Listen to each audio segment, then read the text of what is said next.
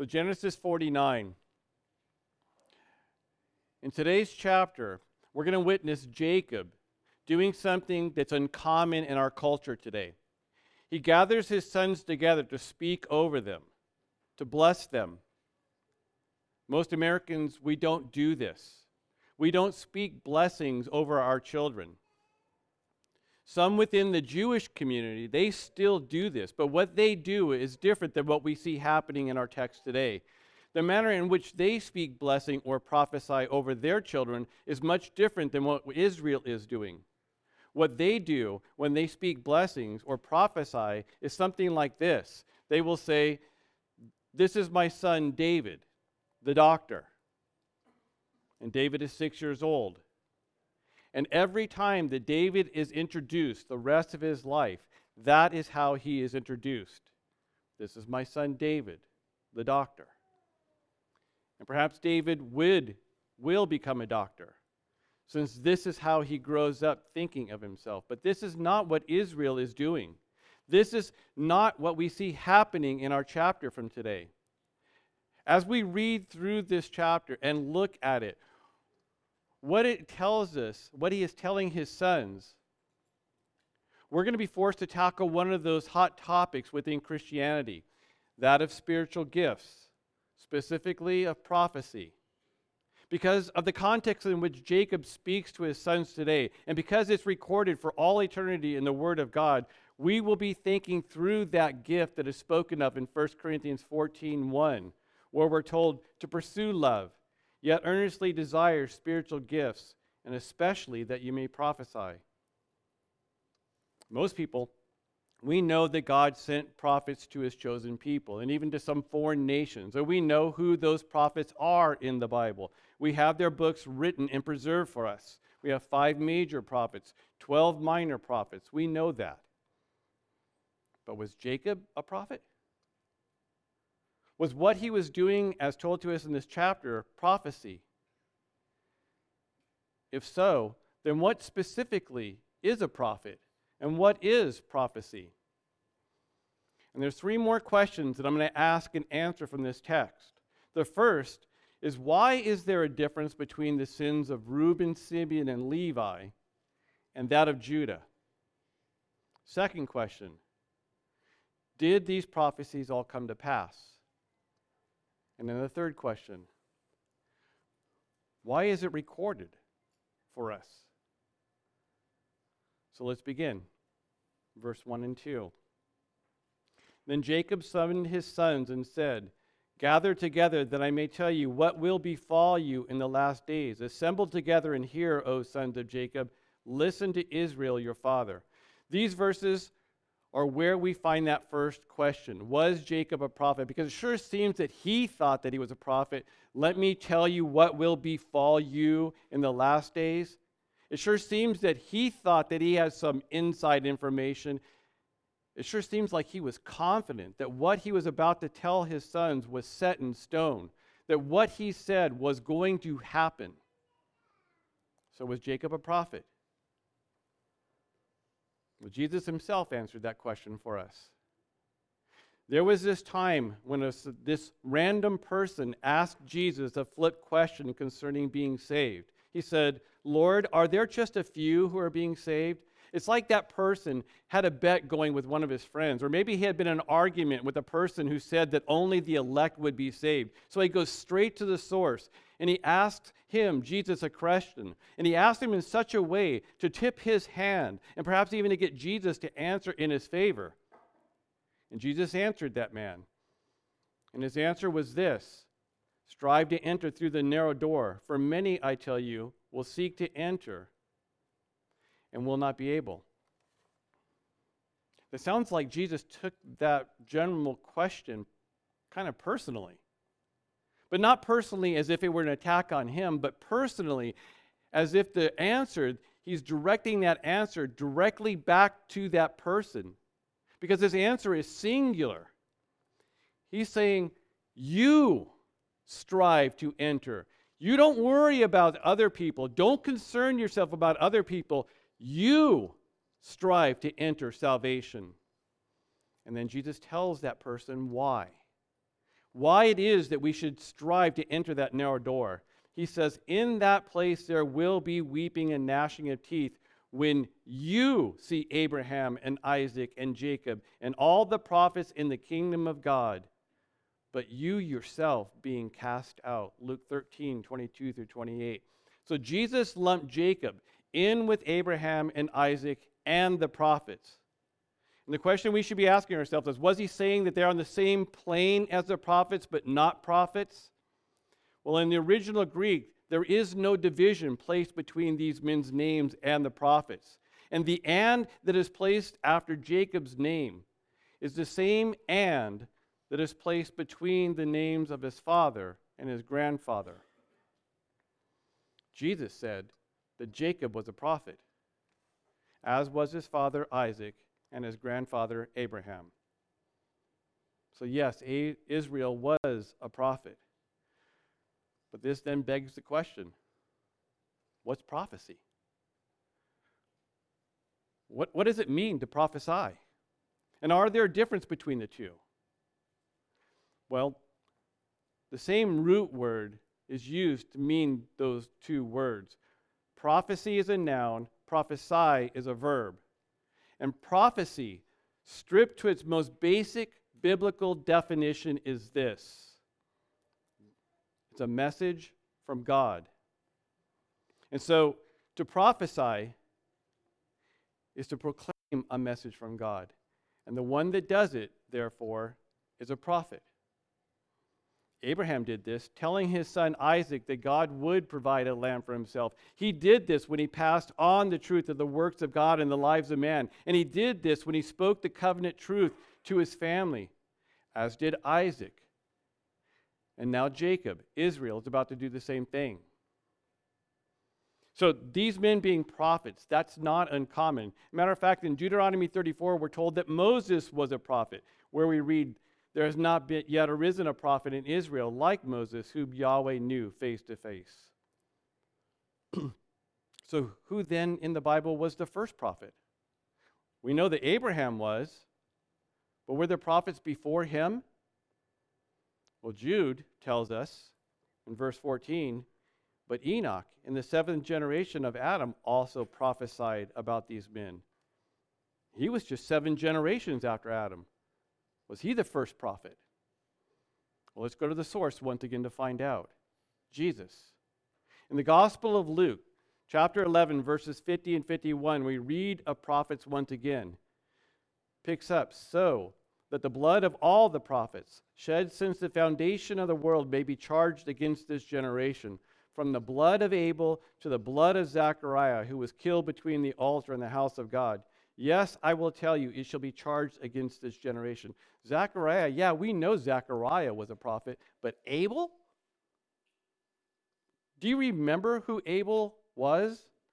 The second son of Adam after Cain?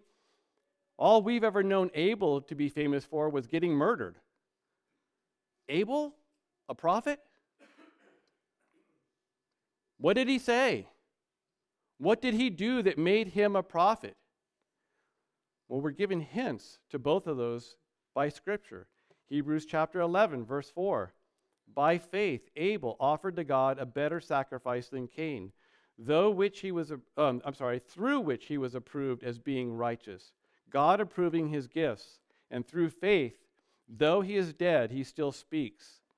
So here, God tells us more about this prophecy thing. He links faith with prophecy.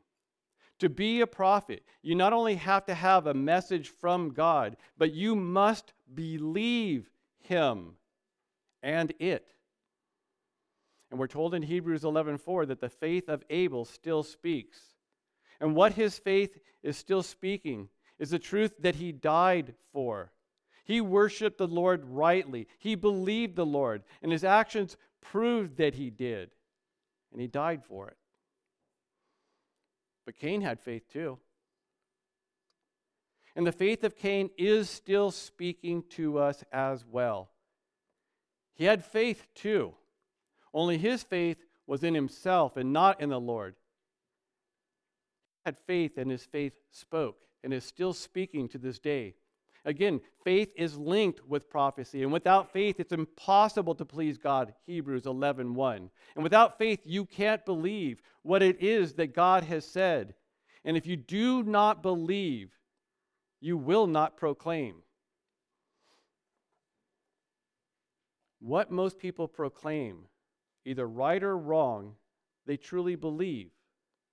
Greta Stromberg truly believes that we humans have the ability to destroy the world through climate change. She's heard that message. She believes that message, and she proclaims that message. She is a modern-day prophet, a false prophet, to be sure, but she's a great example of what a prophet does. And could this be then the reason why so many professing Christians never proclaim? But saints, rest assured that your lives, whether your mouth speaks or not, your life is actually proclaiming something. Listen to 1 John chapter 3, verses 10 through 12. By this the children of God and the children of the devil are manifested. Manifested means to be made known. You are proclaiming something with your life. By this the children of God and the children of the devil are manifested. Everyone who does not do righteousness is not of God, as well as the one who does not love his brother. That's verse 10, and in it we're told that there is a message being preached by every one of our lives. Our lives prove not who we are, but whose we are. And then beginning in verse 11, we are told what the demarcation line looks like. This is the message which you have heard from the beginning, that we should love one another, not as Cain, who was of the evil one and slew his brother. And for what reason did he slay him? Because his deeds were evil and his brothers were righteous. Yep. Cain is still speaking. His faith is still speaking, as is Abel. And Jacob is a prophet, as was his father and his grandfather. Only what Jacob is about to do is different than what his father and his grandfather did. His father, his grandfather, they spoke of future things with assurance, a promise of a people and a land. But what Jacob is about to do is different. He's going to speak individually to present people about future truths. He starts telling his sons about their future. And he begins with his oldest, which brings about the first of those three questions, the question about Judah and his older brothers and their sins. Verses 3 through 12. Reuben, you are my firstborn, my might and my beginning and my vigor, preeminent in dignity, preeminent in strength, uncontrolled as water. You shall not have preeminence, because you went up to your father's bed. Then you defiled it. He went up to my couch. So what Jacob is talking about here is told to us in chapter 35, verse 22. Now it happened while Israel was dwelling in the land that Reuben went and lay with Bilhah, his father's concubine, and Israel heard about it. First of all, ew. But that wasn't his mom, though. She was the handmaiden of Jacob's favorite wife, Rachel. And she would have been at least 15 years older than Reuben. And from the text, we know that Reuben didn't have the hots for this woman. That wasn't the reason he did what he did. He did this to undermine his father's authority, to prove that he was the man, and that he was in fact the leader within the family. This was not an act of passion. It was a thought-out action of a man who was trying to overthrow his father and gain political leverage over him and his brothers. And then he turns to Simeon and Levi, verses 5 and 8.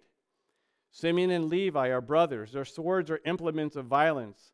Let my soul not enter into their counsel. Let not my glory be united with their assembly. Because in their anger they killed men, and in their self-will they hamstrung oxen.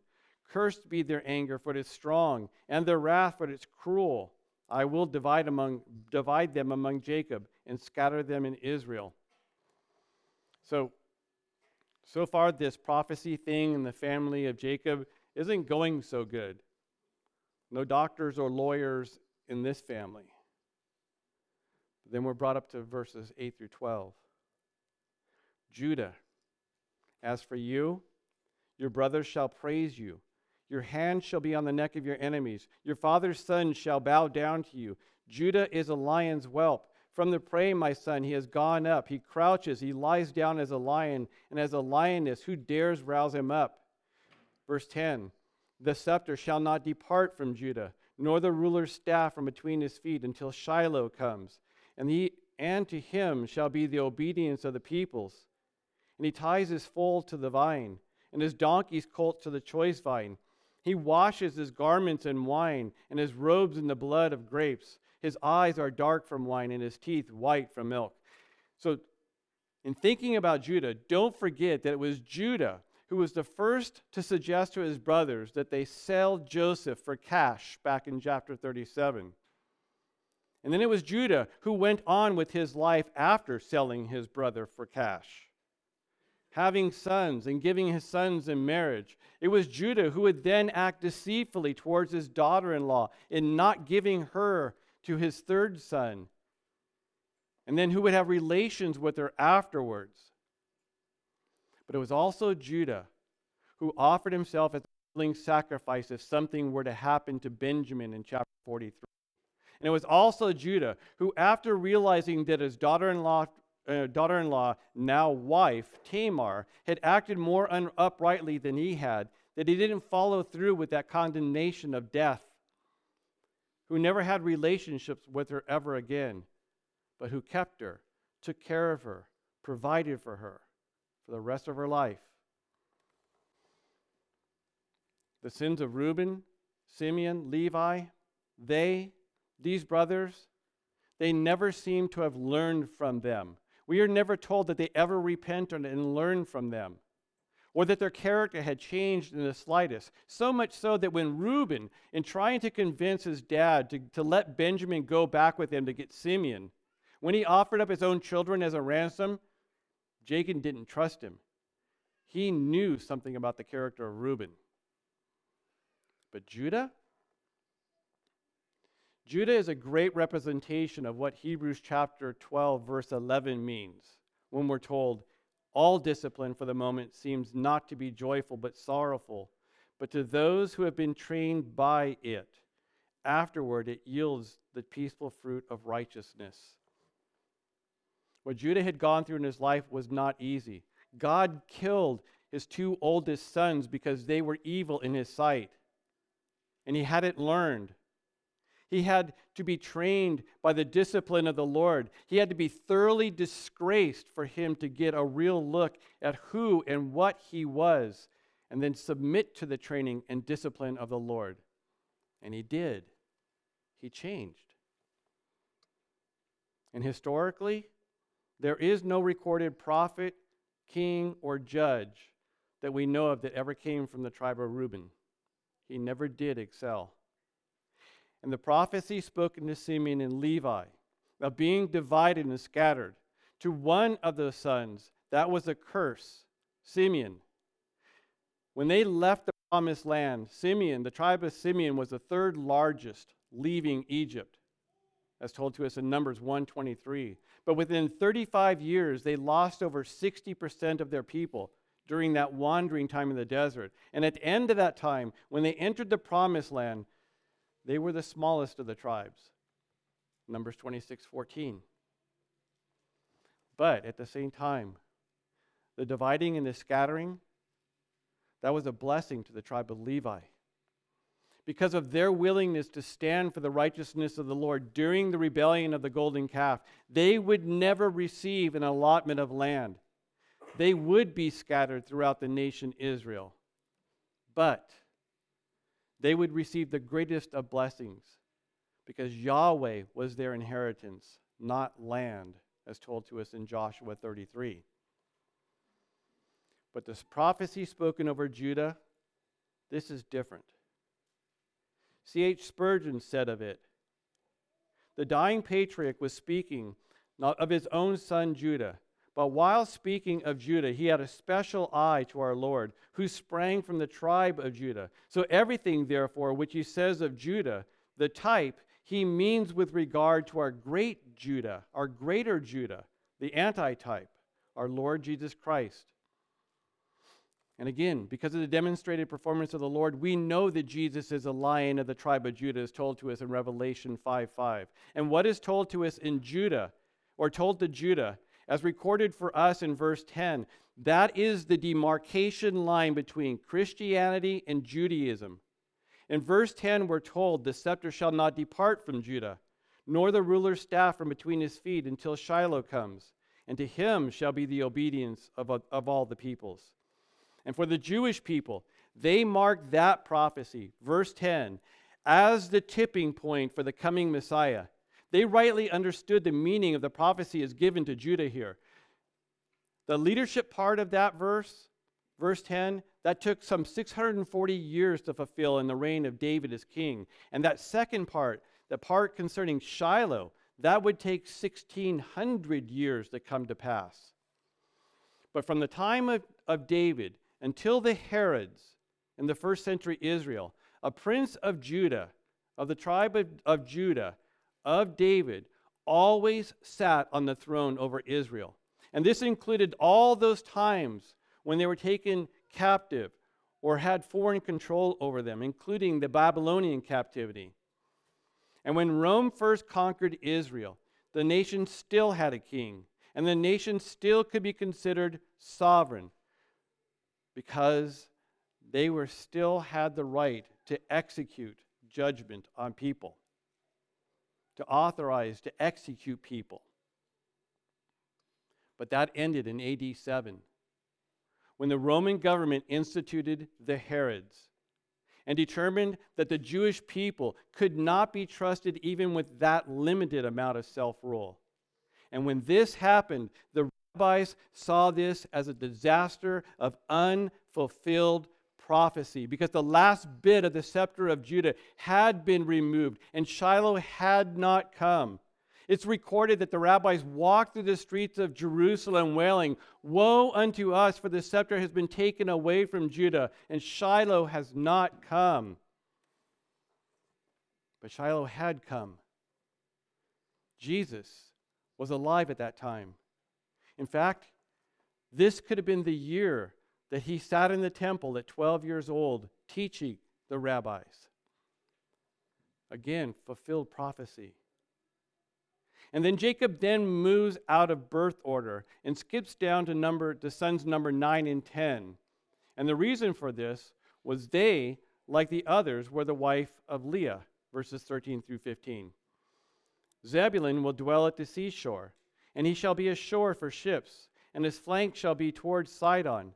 Issachar is a strong donkey lying down between the sheepfolds, and he saw as a resting place that was good, and that the land was pleasant, so he bowed his shoulder to bear burdens and became a slave at forced labor. And then the next four sons, these were all produced by the handmaidens of Leah and Rachel, verses 16 through 21. Dan shall render justice to his people as one of the tribes of Israel. Dan shall be a serpent in the way, a horned snake in the path that bites the horse's heels, so that his rider falls backward. Verse 18, for your salvation I hope, O Yahweh. As for Gad, raiders shall raid him, but he will raid at their heels. As for Asher, his food shall be rich, and he will yield royal dainties. Naphtali is a doe let loose. He gives beautiful words. But what are we to make of verse 18? Why in the midst of all this does he say, for your salvation I hope, O Yahweh? Well, the tribe of Dan is historically swallowed up by Judah. And with the sons of Israel recorded in Revelation 7, his name is not there. He's not part of the 144,000 spoken of there. But why would Dan, being swallowed up by Judah, cause Jacob to cry out to the Lord like this? It could be that the telling of the prophecy to his son, when he faithfully recounted to Dan what would happen, that he would be a serpent in the way that it would bite at the horse's heels, that it had triggered in his memory the first telling of that covenant promise is told to us in Genesis chapter 3, verses 14 through 16, when Yahweh said, because you have done this, cursed are you more than any other cattle, and more than every other beast of the field. On your belly you will go, and dust you will eat all the days of your life. And I will put enmity between you and the woman, and between your seed and her seed. He shall bruise you on the head, and you shall bruise him on the heel. Or it could have just been that as Jacob told his sons of the coming faithlessness of their prodigy, the ruin and the train wreck of the nation Israel that would come, that he was forced to look away from man and to his only true hope, to the Lord. And then Israel turns to the children of Rachel, to Joseph and Benjamin, verses 22 through 26. Joseph is a fruitful bough by a spring. Its branches run over a wall, and the archers bitterly attacked him and shot at him, and they bore a grudge against him. But his bow remained firm, and his arms were agile. From the hands of the mighty one of Jacob, from there is the shepherd, the stone of Israel, from the God of your father who helps you, and by the Almighty who blesses you with blessings of heaven above, blessings of the deep that lie beneath, blessings of the breast and of the womb. The blessings of your father have surpassed the blessings of my ancestors, up to the utmost bounds of the everlasting hills. May they be on the head of Joseph, and on the top of the head of the one distinguished among his brothers. Verses 22 and 23 speak of the younger years of the life of Joseph. But then beginning in verse 24, Jacob begins to speak as to why Joseph had prospered to the degree that he had all those years. It wasn't in Joseph or even of Joseph. It was all the Lord. And there's something else that we can learn of Jacob and how he speaks of God here. Because when his uncle Laban chased him down back in chapter 31, there Jacob rightly told Laban, if the God of my father and the God of Abraham and the dread of Isaac had not been for me, surely now you would have sent me away empty. God has seen my affliction and the toil of my hands. So he rendered the decision last night, verse 42. It's how he saw God, how he knew God back then. But now, here, he doesn't speak of God as the God of his father or the dread of Isaac or even the God of Abraham. Now he speaks of this God as his God. Yahweh is mighty, the mighty God of Jacob, his shepherd, the stone of rock of Israel, the personal God of your father Joseph, the Almighty. And then verse 26, he says something that only a true saint, one who has truly walked with the Lord, who personally knows the Lord, can say. He says, the blessings of your father have surpassed the blessings of my ancestors, up to the utmost bound of the everlasting hills. You see, the years that Jacob had walked with the Lord, the years that the Lord had faithfully been with Jacob, the years that Jacob had faithfully followed the Lord, had taught him some things. Primarily, the Lord in his gracious mercy had taught Jacob what a wretched, deceitful sinner he was. And for this reason, as he could stand there on his deathbed and look back at the faithfulness of God in his life, he saw that grace of God, the love of God, that faithfulness of God towards him as far surpassing that of the grace and the love and the faithfulness of God towards his father and his grandfather, who he esteemed as much better men than he was. He knew as he laid there on that bed who he was, and he knew who God was. And because of this, he was enthralled with the God who had allowed him to walk with him for so long. And saints, think of the life of Jacob. Because if you think that your life is just meaningless, you don't have some big ministry, you're not seemingly being used by God. Look at the life of Jacob. He spent years on the backside of the desert, years of unrecorded, mundane, day in, day out life. But it was a life worth living because every day he was submitting himself to the Lord. And because of the discipline of the Lord, God moved from being the God of his ancestor to being his God, and then being his rock and his shepherd, his Yahweh. And that's what made his life worth living. And then he comes finally to the last son, Benjamin. Verse 27, Benjamin is a ravenous wolf. In the morning he devours the prey, and in the evening he divides the spoil. So the tribe of Benjamin was the most warlike of the tribes historically, having Ehud come from his lineage, as well as that first king of Israel, Saul. And then after the advent of Christ, that very zealous person, Saul of Tarshish, the tribe of Benjamin. And then we finish this chapter with verses 28 through 33. And all these are the 12 tribes of Israel. And this is what their father spoke to them, so he blessed them. He blessed them, every one, with the blessing appropriate to him. And then he commanded them and said to them, I'm about to be gathered to my people. Bury me with my fathers in the cave that is in the field of Ephron the Hittite, in the cave that is in the field of Machpelah, which is before Mamre in the land of Canaan, which Abraham bought along with the field from Ephron the Hittite as a possession for a burial site. Verse 31, then there they buried Abraham and his wife. There they buried Isaac and his wife Rebekah, and there I buried Leah. The field and the cave that is in it, purchased from the sons of Heth. So Jacob finished commanding his sons, and he drew his feet into the bed, breathed his last, and was gathered to his people. So the last thing that Jacob does, after fulfilling the command by God to prophesy to his children, is make his heartfelt wishes known to them.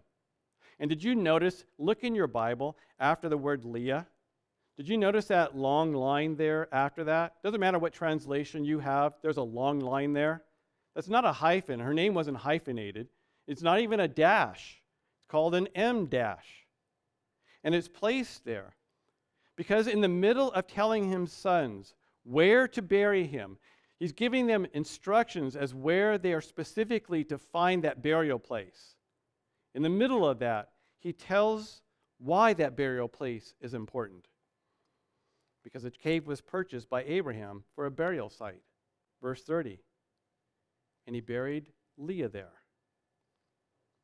Leah? Not Rachel? Why? Because we're told in Genesis 29, 16 through 18, Laban had two daughters. The name of the older was Leah. The name of the younger was Rachel. Leah's eyes were weak, but Rachel was beautiful in form and appearance. And Jacob loved Rachel, so he said, I will serve you 7 years for your younger daughter, Rachel. And in fact, he served 14 years for her. The Bible never tells us what that weak eyes of Leah, what that means.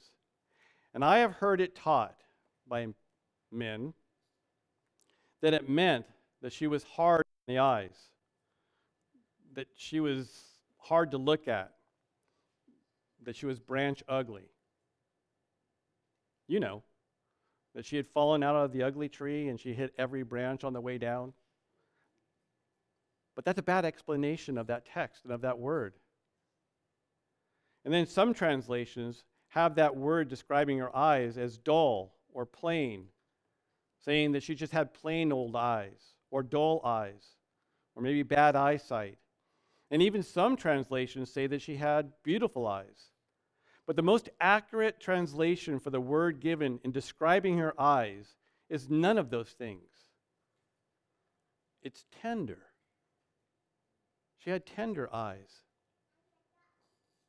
But at that moment, whatever the eyes of Leah had, for Jacob at that moment, they couldn't compare to Rachel because she was hot. She was smoking hot. I mean, the Bible says that she was beautiful in form and appearance. She was the whole package. And that's why Jacob loved her, at least at first. And then she proved to be very contentious and even mean-spirited. But it seems that in the years that had transpired from falling in love with Rachel and then living with her and then not living with her any longer, somewhere along the line he had truly fallen in love and valued those tender eyes of Leah. He loved Leah, and he desired to be buried alongside of her. So the question is, did all these prophecies come to pass? And the answer is, they have. Some of them took over 600 years to happen. Some 1,600 years for them to be fulfilled. But like all prophecy, they all had one thing in common. They were all about Christ. They either pointed to Christ or were fulfilled or were a picture of Christ, which is why they have been recorded here for you and for me. And here's the answer to that second question. Why? Because we're meant to know stuff. I've said this before, but you have to understand we are meant to know stuff. We are meant to know in the same way that you know that you're alive. Do you know that you're alive? Are you absolutely convinced I'm alive? This is how we're supposed to know things of the Bible. You're supposed to know the things of the Lord in the same way that you know. I can say with absolute assurance, I am a human. We're supposed to know the things of the Lord in the same way that we can know anything. We are supposed to be absolutely sure, absolutely convinced, absolutely positive about some things. Like that there's a God in heaven, as told to us in Daniel 2:28. That Jesus is Lord, and that means that Jesus is God. That he has all authority in heaven, on earth, given to him, Matthew 28:18. That he is Lord of the Sabbath, Luke 6:5. That he is our only sovereign and Lord, Jude 1:4. That he is in fact the Lord of Lords, Revelation 17:14. We are supposed to know this. And we are supposed to know that this book that we hold in our hands is absolutely, positively, 1,000% trustworthy. In fact, Jesus, when praying to his Father, said of the Word, he said, "Sanctify them by the truth. Your word is truth." John 17:17. And this is why these blessings of Jacob have been recorded for us. But the question then is, are there prophets any longer? Is prophecy still a valid gift from the Lord to the church?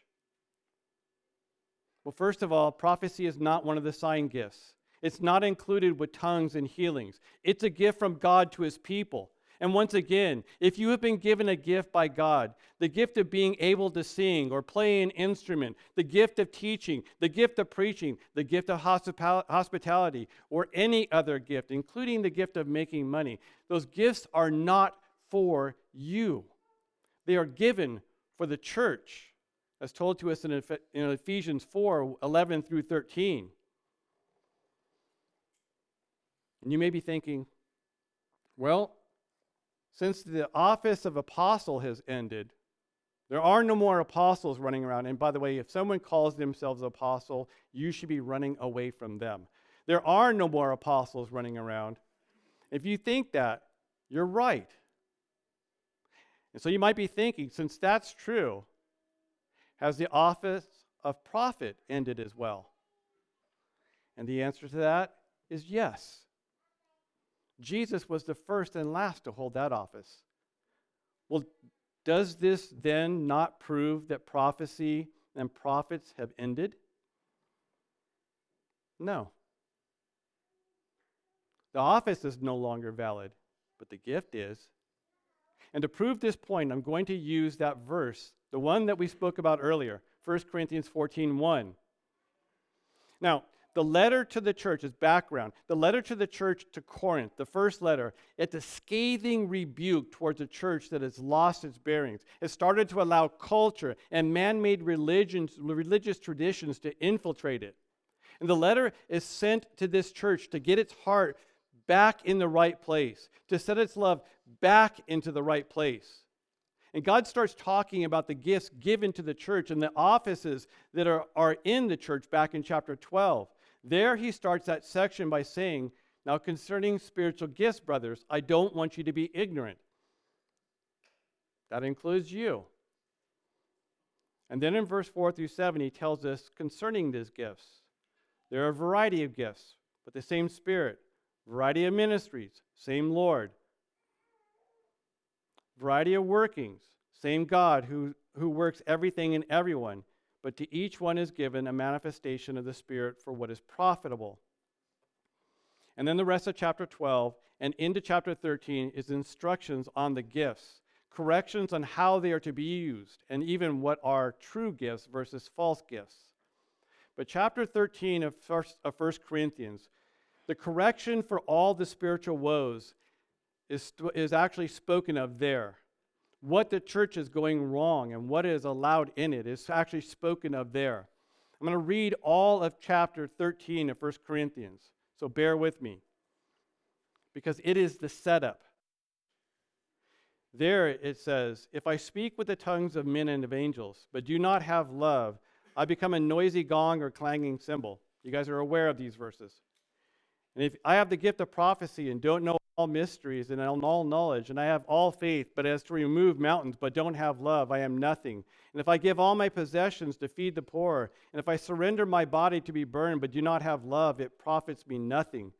Love is patient. Love is kind. Love is jealous, does not brag, is not puffed up. It does not act unbecomingly, does not seek its own, is not provoked, does not make or take into account a wrong suffered.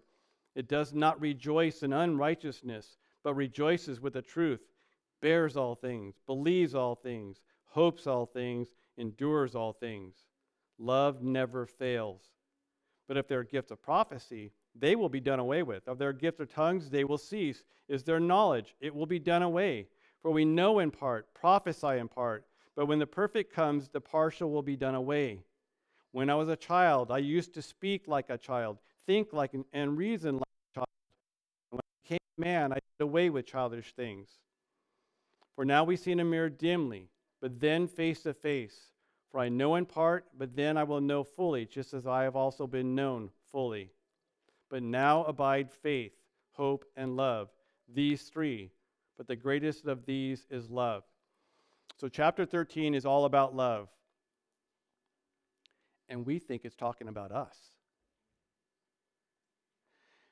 This chapter is the single most used chapter in the Bible at weddings, to tell people what they are supposed to be. Husbands, this is how you're supposed to love your wife. Wife, this is how you're supposed to love your husband. It's the hammer that we use to nail people with when they're not being what we consider loving. But are we love? Is that how the Bible speaks of us? Is that how it talks about us, that we are love and we just need to be more loving? Who is it that the Bible says is love? 1 John 4:7-8. Beloved, let us love one another, for love is from God, and everyone who loves has been born of God and knows God. The one who does not love does not know God. Why? Because God is love. And since God is love, and now with that in mind, does that not put those 1 Corinthians 13 verses in a different light? Doesn't that move our focus off of ourselves and then on to God? And then with that in mind, and that was the intent of chapter 13 of 1 Corinthians, Paul then takes us to 1 Corinthians 14:1. Pursue love, yet earnestly desire spiritual gifts, but especially that you may prophesy. And in the original Greek, they don't put those two things against each other. The original Greek tells us to earnestly pursue love and to desire spiritual gifts, especially prophecy. This is the point that is being made here. God loves you. Again, those 1 John 4:7 verses. He's given you His Son. He's given you life and life more abundantly. And that abundant life is found in pursuing love, in chasing after God. But the thing is, saints, God is not running away from you. He's not fleeing from you as you attempt to pursue Him. The issue is not God, it's us. We are so sinful, which is demonstrated by the fact that we are lazy in getting to know this God. We are so sinful, which is demonstrated by the fact that we are so easily distracted away from the lover of our soul. We are sinful, which is demonstrated by the fact that we will not obey the commands of the Lord. But the good news is that we've all been redeemed. If you're a saint, and we've been given a new heart, the ability to know and to love God. And the more that we pursue love, the more that we will actually know love. And the more that you know love, oh saints, the more you will fall in love with love. And this is why Paul could tell you, tell me, earnestly desire. And in that desire, pursue love, to earnestly desire to prophesy. You see, when you pursue love, oh, you're going to catch love. And because he's already caught you, that's why you will catch him. And the more that you pursue love, the more that you will come to know love. And then the more that you will speak of that love. You just won't be able to help it. It will permeate your every thought, your every action. When you speak, you will speak of love. When you see the sun rise, look what God has done. When you see the clouds moving across the sky, look what the Lord has done. When the gracious gifts of God are poured out on your life, look what the Lord has done for me. The more that you pursue love, the more you will prophesy. Do you remember that definition of prophecy? A message from God? When we pursue love, we will come to know love to a greater degree. And the more that we love, the more that we know love, the more we will proclaim that which we know. We will prophesy. We will proclaim of the goodness of God, the truth of God. We will believe and we will speak. And just like Jacob, we too can speak the future into the present with people. We can, and we are actually supposed to. We are meant to prophesy. Tell them the truth of love. There is a God in heaven, a holy God who we have committed treason against in our love of self. Tell them of the eternal damnation that they face because of their treason, and then prophesy. And tell them the truth of the love of God is demonstrated in His Son, that spotless, sinless Lamb of God who takes away the sins of the world. And those that are His, oh dear saints, you can rest assured that they will flee to their Goel, to their Redeemer. And this, saints, is how we are prophets and get to prophesy. Let's pray.